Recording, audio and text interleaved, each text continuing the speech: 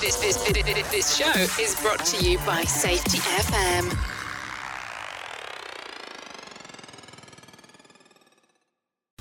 The following program is rated for mature audiences.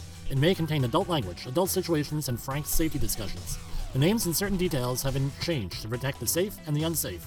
But believe me, every item in here is true.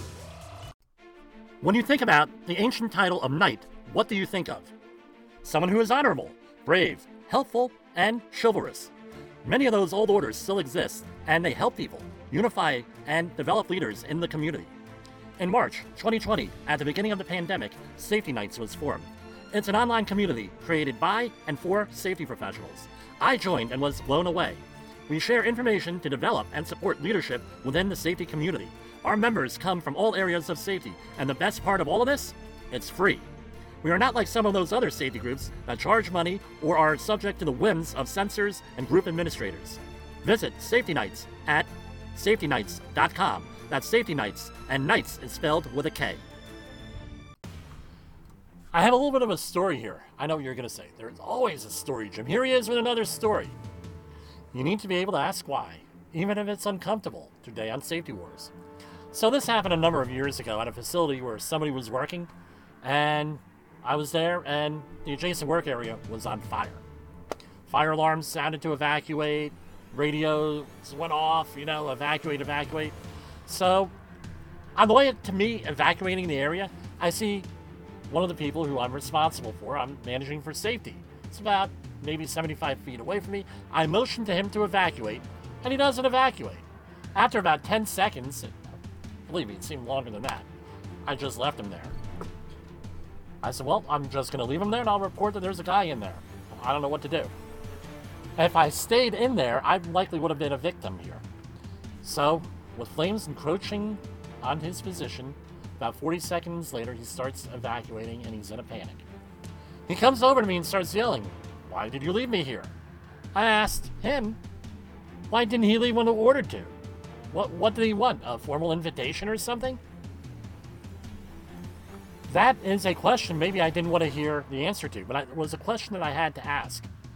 Eventually, in this heated moment, people tell you, wait for the cool-off period. Sometimes you can't wait for the cool-off period. You can't wait for someone to cool off. Because what happens is, in that heat of the moment, sometimes you get the moment of truth. I said, well, why didn't you leave when you were told to? He said, well, management told him not to listen to safety people. It turns out that after some investigation, this was absolutely true. But if I didn't ask the question, I would have never gotten that answer. Later on, I had a very heated discussion with the site manager and told him that if he didn't change his tune and his attitude towards safety, dude, I'm out of there. I'm not going to be responsible for people losing their life. And by the way, on my way out, I'm going to follow it up the chain of command. Eventually, this employee was removed from a leadership position, and he had a small leadership position, but he had a leadership position. And he was not allowed to work alone again, and he was never in charge of anything again. The site manager did change his tune after this discussion. And by the way, never make a threat that you don't intend to follow through on. What's the moral of the story here? What's the point of the story? Don't be afraid to ask the question, especially if it's a question you're afraid to hear the answer from. Had I not asked that question, we wouldn't have known any of this stuff. We wouldn't have been working towards the solution.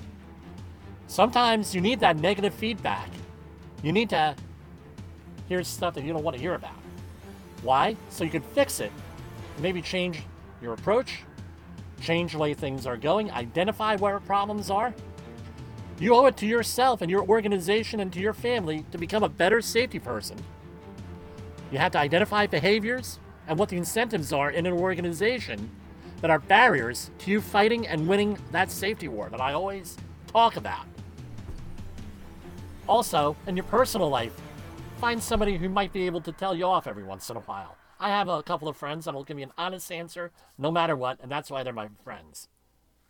For Safety Wars, this is Jim Posel.